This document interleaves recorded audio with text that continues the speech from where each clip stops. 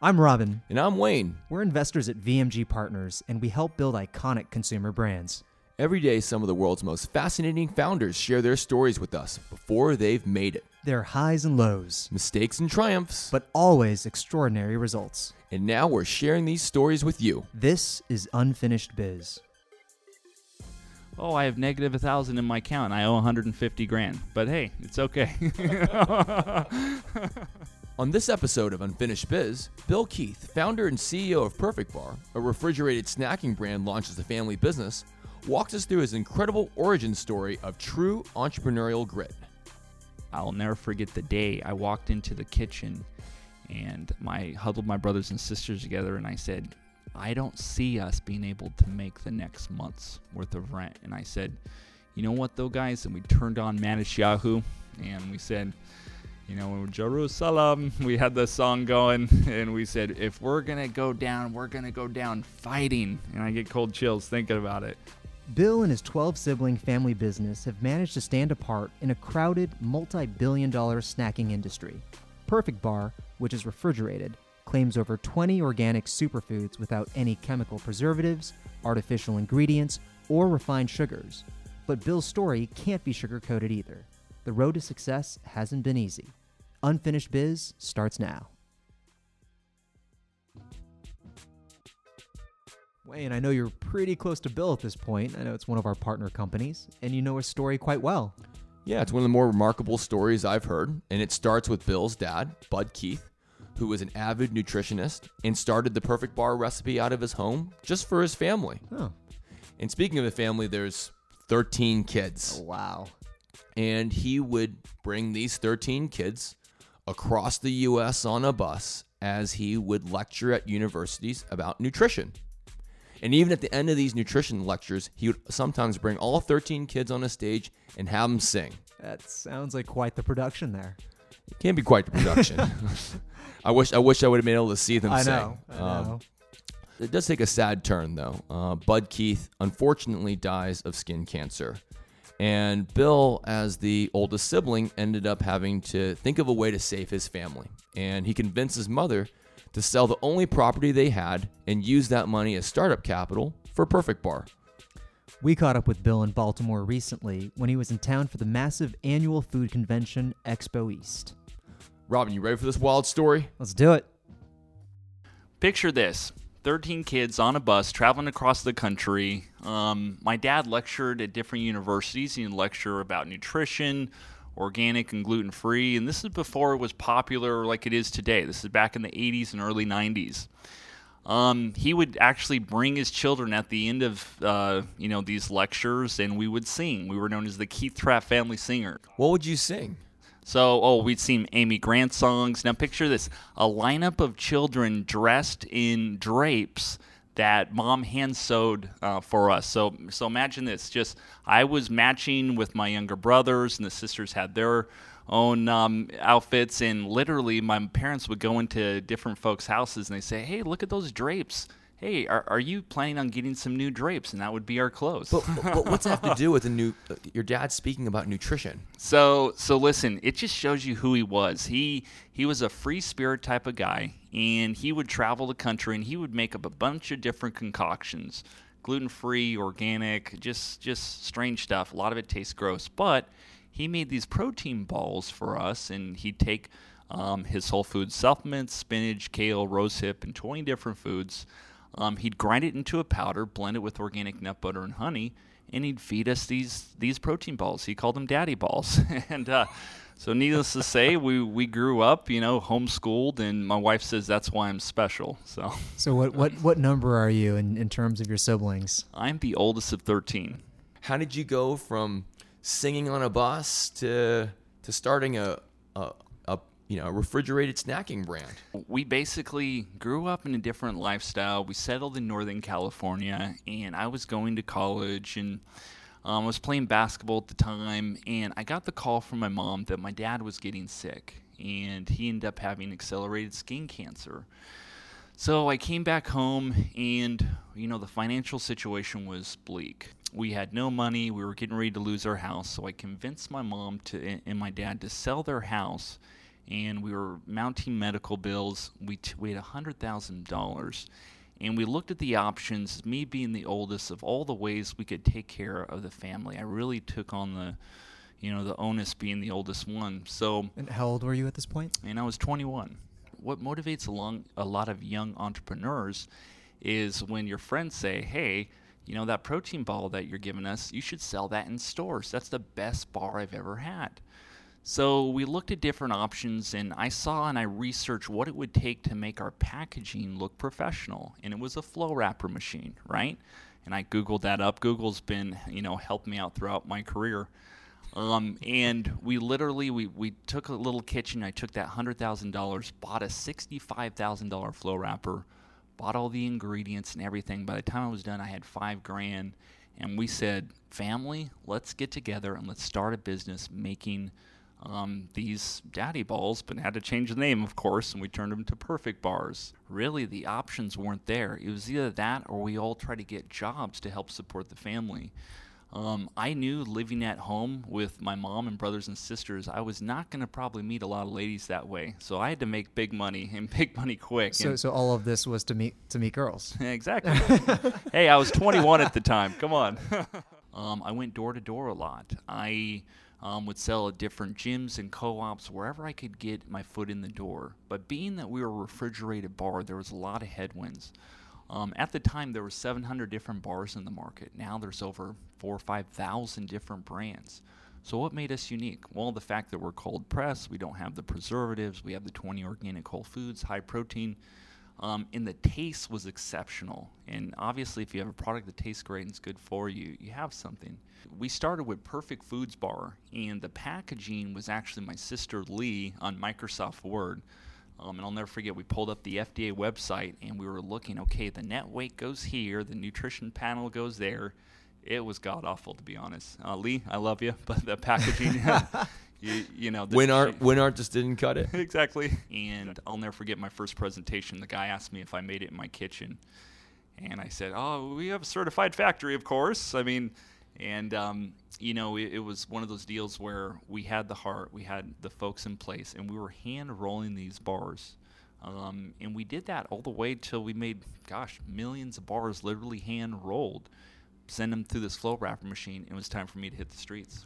And then at this point, how many siblings were involved in the business? So we had the oldest 7. And actually, let me back up. When we started, it was me and Amias, my brother Amias. And then Sharice and Lee came on board as the second wave. And then the third wave was Moniz, Heather, and Zane. And then as we progressed, more and more siblings started coming on board. A lot of them were working for room and board at Perfect Bar. So it's almost like, you're obliged. Hey, you like the roof over your head and you like food on your plate. You got to come eat at Perfect Bar or come work at Perfect Bar. For us, it was about survival at that point. And we had a concept that we really believed in, but it was just fledgling, and we were losing money every month. And so, there was a lot of faith that drove us during those hard times. How open were you on sort of your financial position with your siblings? Because obviously there's pretty big disparity in age. Open all the way down to when they were in high school, right? Okay. So the kids in high school and below, everything's fine. You got food on your plate, everything's okay. Now they notice when they got home, brothers and sisters' mom had some worried looks on their face. Why are they so worried? What's going on? Oh, it's okay. We'll take care of it. Oh, I have negative 1,000 in my account. I owe 150 grand. But hey, it's okay. So my first big break was at a Harmony Festival in Santa Rosa, California. And we set up a little booth there, and at these festivals, folks are feeling great, and they want peanut butter and honey. And so they're feeling good. I would sell so many bars. I'd sell 15,000 bars in a weekend, and for me, that was huge. Paid the bills for a month or so. So I actually met the Berkeley Whole Foods buyer, and a grocery team leader, I should say. And she was a nice lady. She came up and, we conversated back and forth, and she said, you know what, I'm going to put you in my store. I'm going to help you get my store. She took us to the corporate buyer, and that was a big one. We didn't have a meeting scheduled, and we finally got approval for one store. And we were told that 30 days, you need to prove yourself and call back in 30 days. I knew this is my chance. And so I got together with my family and I said, I'm going to need to stay in Berkeley and travel back and forth between Sacramento, pick up bars and drop them off, and we're going to make this work. So I slept in my car for 30 days, and I showered at the gym. I want to be clear, I wasn't smelly. And I just sold my heart out. I was in there day and night, and every customer that came through, I would pitch our story, pitch our bar brand, why we were unique. And after that 30 days, of course, called back the buyer, got a call back saying, hey, wow, this is really working. We got into 10 more stores. And that was the spark that really ignited the flame for Perfect Bar. So we were bootstrapped all the way till 3 years ago. So we were funding it by all means possible, different family loans, credit cards, but literally the sales funded the growth of the business. And we kept such tight inventory. We'd literally be just-in-time inventory, and we ran that way for years. We didn't live outside of our means. I mean, my brothers and sisters, bless their heart, they'd come to me asking for just, a few dollars for here and that. I had to be the tough older brother that said no to everything, and it was that kind of discipline that really saw us through to where we started to hit our stride. How'd you expand into other geographies? Perfect Bar was growing in Northern California. We finally moved down to San Diego, and we had a little manufacturing, when I say plant, it was a kitchen, a very small kitchen. And my brothers and sisters were working away, and we had the opportunity to go into the Denver area through Natural Grocers by Vitamin Cottage. The buyer approved us for a hunter's license, which basically means that you go in, you get regional approval, but you have to still sell the store directly, so you're not in schematic. And so we took, on a risk and a prayer, we took the U-Haul, moved out to Denver. We had no accounts lined up, no perceivable way to really make any finances, but everything that I could sell, I'd be able to keep. That's just how we worked in, because I knew they had to support the family. So I said, you know what? How about this? I made a little deal with my sister Lee. If I can sell it, then that'll be my wage, basically. And so I just hit the ground, and we just door-to-door demos and we did that for a year and built Natural Grocers up to a pretty reputable size business out there, and then came home and we moved into our manufacturing plant that we're actually in today. We saw the horizon. We had, the Rocky Mountain area opening up. We just got approval for the Northwest Whole Foods. And then we were at the stage where we said, hey, Whole Foods is starting to work, and we're really developing as a brand in their chain. Let's push this all the way out to the East Coast. But that's when we really started to add on staff. So what I would do is I would fly to an area, and I'd meet with the corporate office, get approval, and then fly back, post a job on Craigslist, right, for a demonstrator.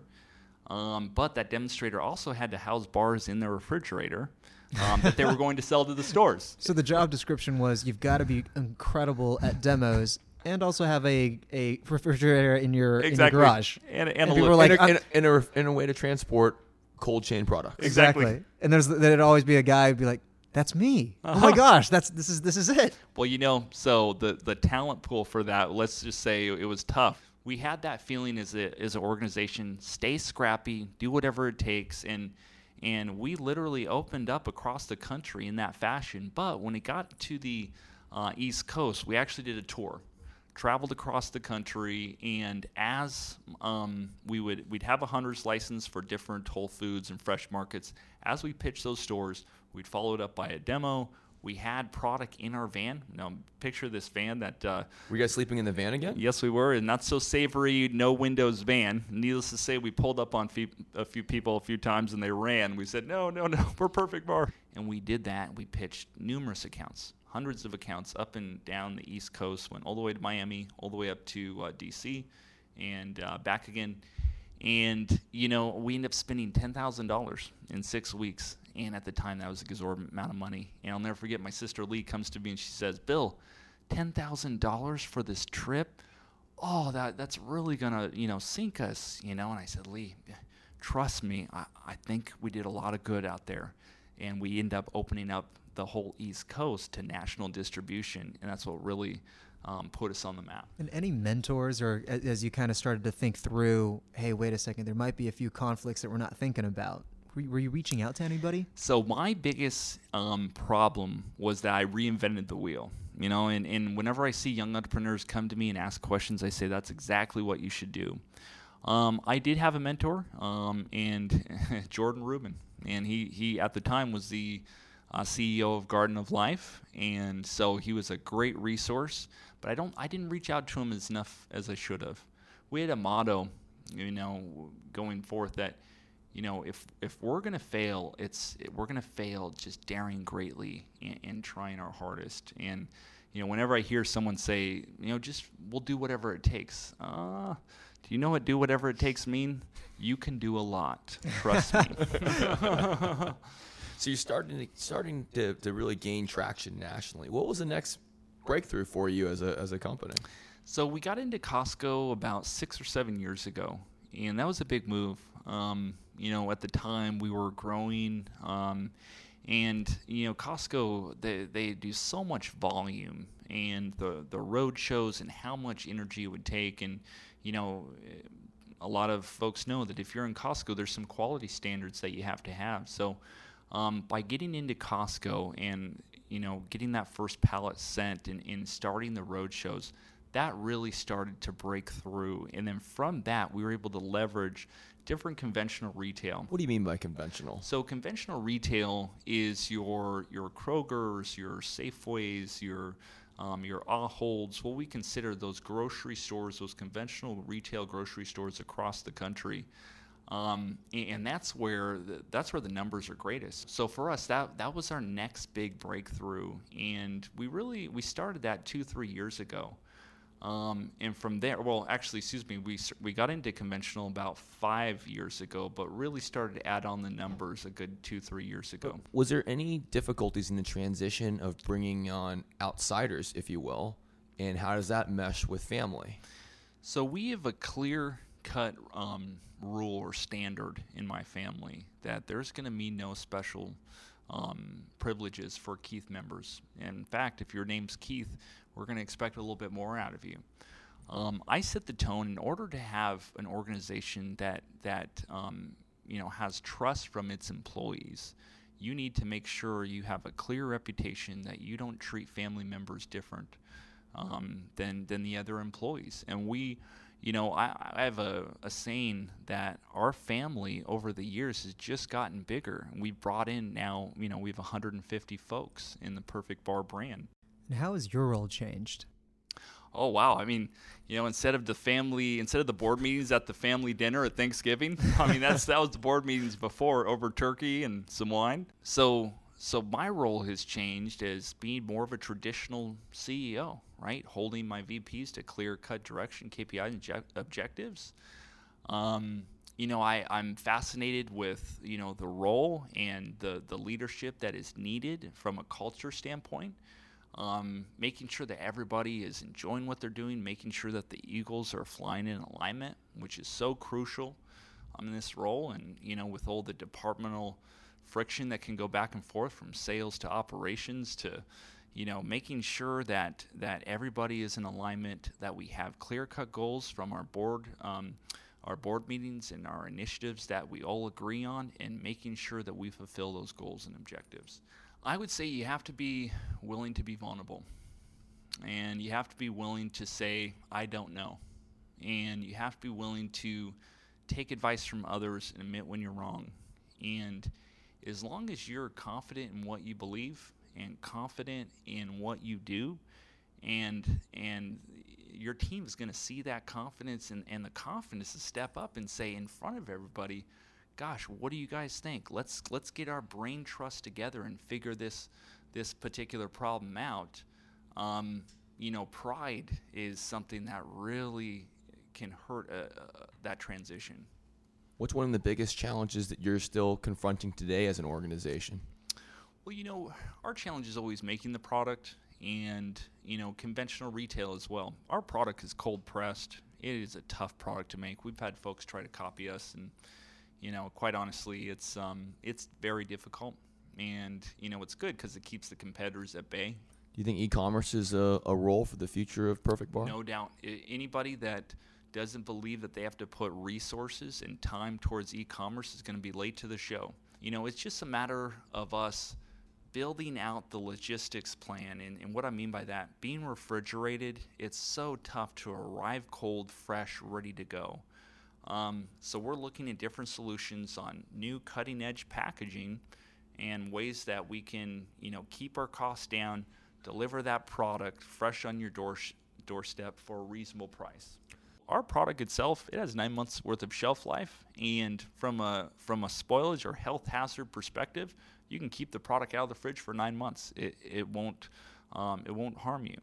But for best use, we say up to 7 days out of the fridge, so 1 week on the go. After that 1 week, the bar starts to dry out, and it doesn't have the quality that you expect from us. Does the nutritional profile change, or is it primarily taste? It does a little bit. The oils, so I imagine the fat content drops a little bit. But again, you don't want to eat a bunch of powdered nut butters. Because we don't have the soy lecithin emulsifier, the binders in the product that binds oils and proteins together make a product shelf stable, like a ton of our competitors. That's why we're kept cold. We say nature's oldest preservative, cold. Right after the break, we'll talk more with our guest, Perfect Bar founder and CEO Bill Keith. And one of us might start singing. You guess who?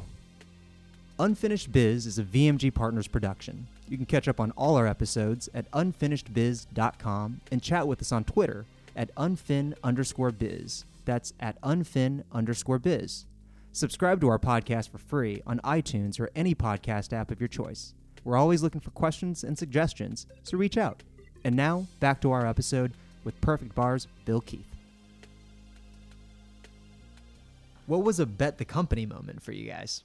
Bet the company moment for us was clearly the time we had to bet the family moment. And what I mean by that is we took the family's life savings, that $100,000, and bought a flow wrapper machine for $65,000. We're talking about almost 2/3 of our life savings used up on a piece of equipment with no retail to pay for it. How much did you know about flow wrapping machines at that point? Everything I learned from Google. I mean, literally. So everything. You're good. Yeah, exactly. I also bought an extruder from Germany, had that extruder sent over and paid an exorbitant amount on it, financed it. It ended up not working, and we got half of what we paid for it back.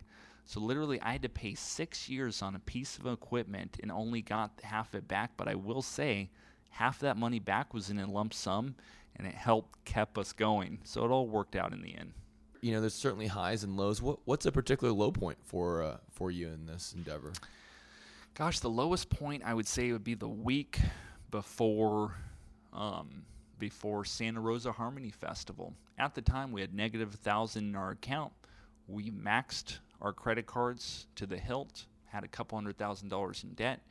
I'll never forget the day I walked into the kitchen and huddled my brothers and sisters together, and I said, I don't see us being able to make the next month's worth of rent. And I said, you know what, though, guys? And we turned on Manish Yahoo, and we said, Jerusalem, we had the song going, and we said, if we're going to go down fighting. And I get cold chills thinking about it. And, you can't be upset at yourself if you did everything you can to make it work. And fortunately enough, the next week we made a contact at Whole Foods. On the flip side, what's a notable high point for you? Oh, gosh. The high point for us was when we started to be a viable business. We had just gotten into Costco, and I wrote my last check for that credit card debt. I was debt-free, and I had a lot of wide-open space ahead of me, and just that feeling of security. And listen, the only thing certain in life is death and taxes, right? But for me, just saying, gosh, I think I might be able to make this work. That was probably a high point. And at this point, what keeps you up at night? What continues to keep me up at night is finding space and making our product to the best of our ability, right? It is extremely tough to make our product, and it is, we have to design equipment a certain way, and so continuing to find space and grow our manufacturing capability is something that absolutely keeps me up at night. Being a food brand, quality is number one. And then number two is, retail activation, creating a culture to where we have the folks to go in there and build, our conventional retail brand awareness. And those two things I'm really building on every day. So, Wayne, I know you're going to find this weird. We just heard this incredible story, but my takeaway was that Bill is capable of sleeping in all sorts of different vehicles for long periods of time, and he's totally good with it. They had to do what they had to do That's true. To survive. I mean, it's a story of Bill saving his family and, sometimes sleeping in a van or showering at 24-hour fitness at night in order to do it. That's just the way it goes. It's a lot of heart. It's a lot of heart. And I use this story all the time with entrepreneurs today because a lot of times they don't have that same level of grit. And the money is abundant in the capital markets now. So they raise the money because they can, and they end up with a bad business model and a lot of dilution. And as investors, we love seeing that tenacity. I mean, if you're capable of actually not taking money early, having a great business model, and still being able to build a brand, I mean, that is the secret sauce. In this scrappiness that the Keith family's embodied, it served them well, and their whole family is going to be set up for a lifetime. By the way, consider hiring Bill for your next festive event. You'll see what we're talking about in just a second. So certainly more than most early 30-somethings, you've carried quite a weight on your shoulders. What hobbies have you had time for? I have two children, and they're the ages 3 and 1, and so I don't have a ton of time for hobbies. When I get home, mom's had a long day, time for dad to take over. But I do enjoy, hanging out with my friends, going to the beach, swimming in the ocean, playing DraftKings with you guys. That's fun, watching football.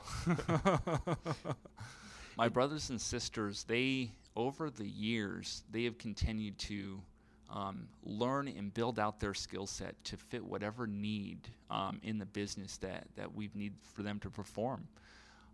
My mom, we've been able to take care of my mom, and we have her in a great house in San Diego. It's really a dream come true, complete reversal of the situation we were in. The role of singing was something you raised on the bus. Do you still sing today?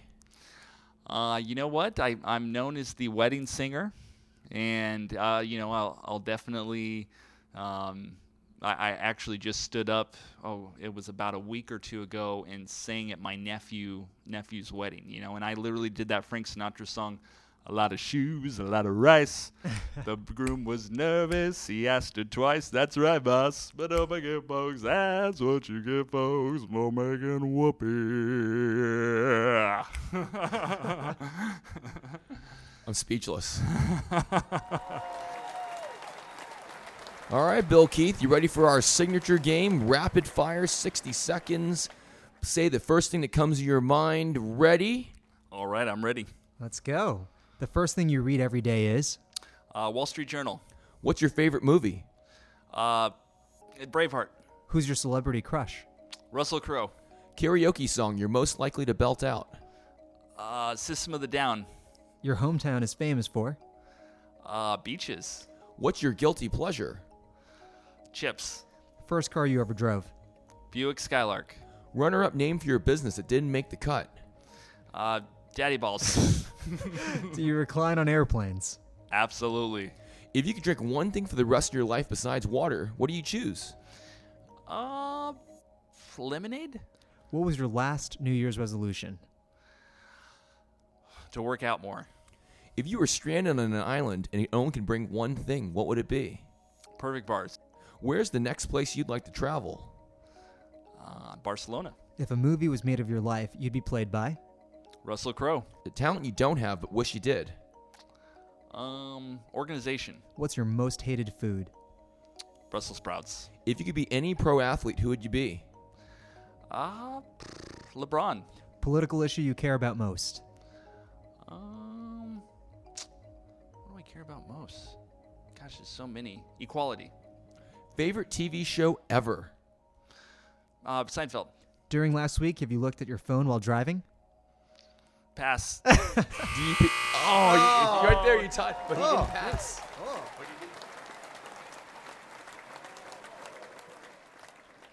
Thanks so much to Bill Keith for his time and sharing his story. You can learn more about Perfect Bar at perfectbar.com. You've been listening to Unfinished Biz. I'm Robin. And I'm Wayne. We'll be back on the next episode with Amy Regan, CEO of SkinFix, maker of natural and dermatologist-recommended skincare lines for face and body, which started modestly in a small garage in Canada and grew into a global brand, but not without a few surprises along the way. We had folks telling us to not launch nationally, to go to regional drug and build the brand slowly and not go to Target until we were, more ready and had more proof that the concept worked in the US. But how do you say no to Target full distribution? I mean, that was the dream, right?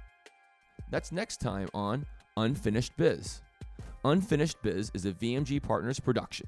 You can subscribe to our show for free in any podcast app of your choice. Send us questions, comments, and feedback on Twitter at unfin_biz and visit us at unfinishedbiz.com.